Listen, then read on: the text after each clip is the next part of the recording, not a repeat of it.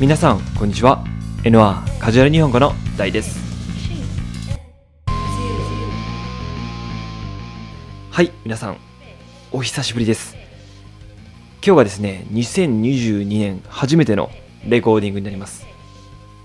前回からですね、もう半年以上時間が空いてしまいました。ごめんなさい。今年2022年もですね、どんどんポッドキャストやっていくので、ぜひぜひ皆さん聞いてください。今ですね、僕は、日本人に英語を教えていて、で逆に外国人に、皆さんみたいに外国の人に日本語を教えてると、2つをやってるんですね。そして僕の目標は、日本語を勉強したい外国の人、皆さんみたいな人ね、と英語を勉強したい日本人を、同じコミュニティに、そういうコミュニティを作るっていうことに今頑張って、そういうことをしてるっていうことですね。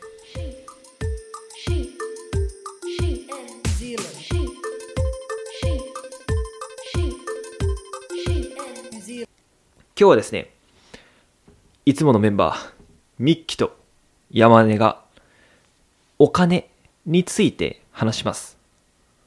ミッキーは今兵庫県の姫路にいます。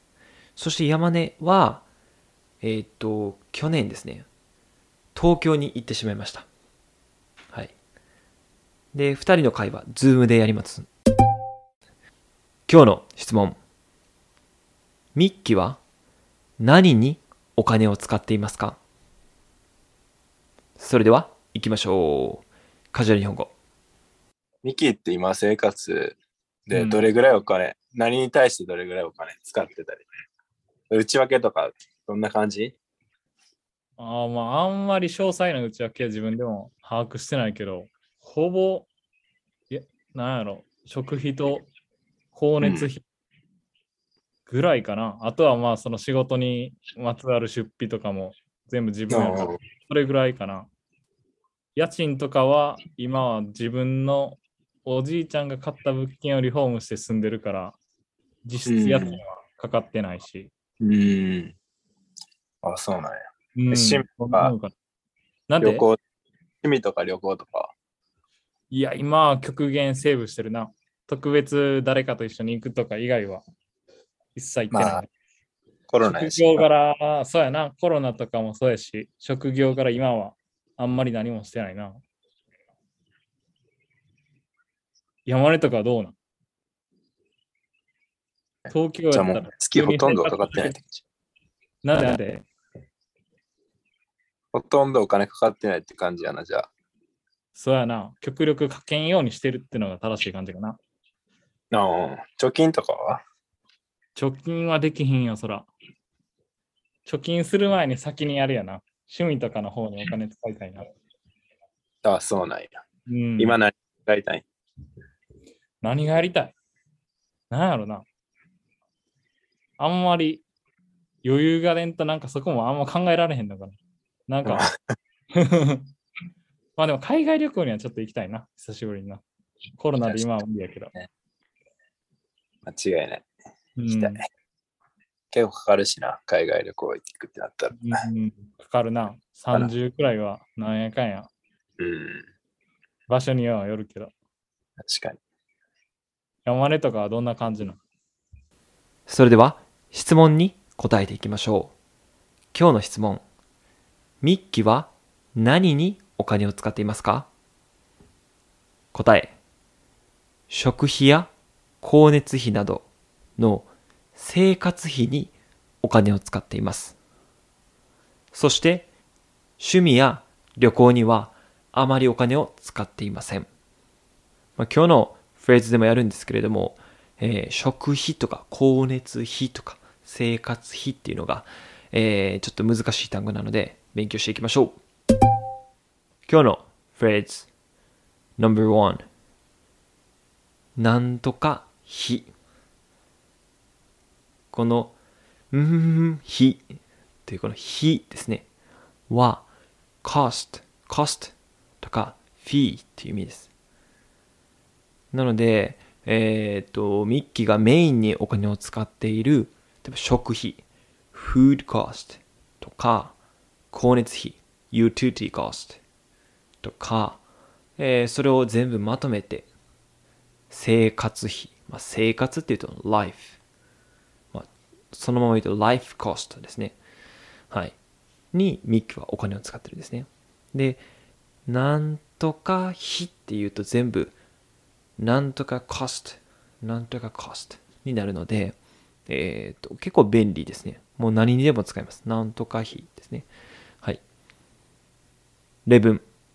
今月の光熱費めっちゃ高い。This month utility cost is really high. Number two. 内訳。この内訳という言葉の意味は細かい内容です。内訳っていうのはお金の話のブレイクダウンが多いと思います。例文。何にお金を使うの？内訳教えて。What are you gonna use this money for? Tell me the details. Tell me the breakdown. あんまり Tell me the breakdown って言わないんですけれども、内訳教えてとか、日本語では言います。Number 3. 把握する。把握するですね。はい。これを英語で言うと grasp とか、understand って出てくるんですけれども、調べたりするとね、出てくるんですけれども、understand よりも、どっちかっていうと know の方が近いと思います。この把握するっていうのは、チェックして、自分が分かってる、know 知ってるっていう状態のことを把握すると言います。例文。彼女がどこにいるかいつも把握してます。I always know where my girlfriend is. ちょっと怖いですけどね、これは。はい。Number 4. 実質。この実質という言葉の意味は、本当はという意味です。で、何が違うのかというと、実質というと、いろいろ頭で考えて、計算して、そして conclusion、結論として、実質、本当はこうなんだよと伝えるときに言います。例文。これは1万円するけど、1万円のクーポンがもらえるから、実質無料です。This would usually cost 1万円、but with 1万円 coupon, it is basically free. Number 5. 職業柄。この職業柄という言葉の意味は、まず職業っていうのは仕事のことですよね。occupation。職業は occupation です。そこから考えると、仕事柄というのは、自分の仕事の影響でっていうことです。自分の仕事のせいでとかいうことですね。そこから来る、例えば習慣、カスタムとかっていうのを職業柄って言います。例文。職業柄、コーヒーのこだわりが強い。Because of occupation, I get very picky about coffee. なので、その人は、おそらくカフェで働いてるとか、コーヒーのビーンズを、コーヒー豆を売ってるとか。なので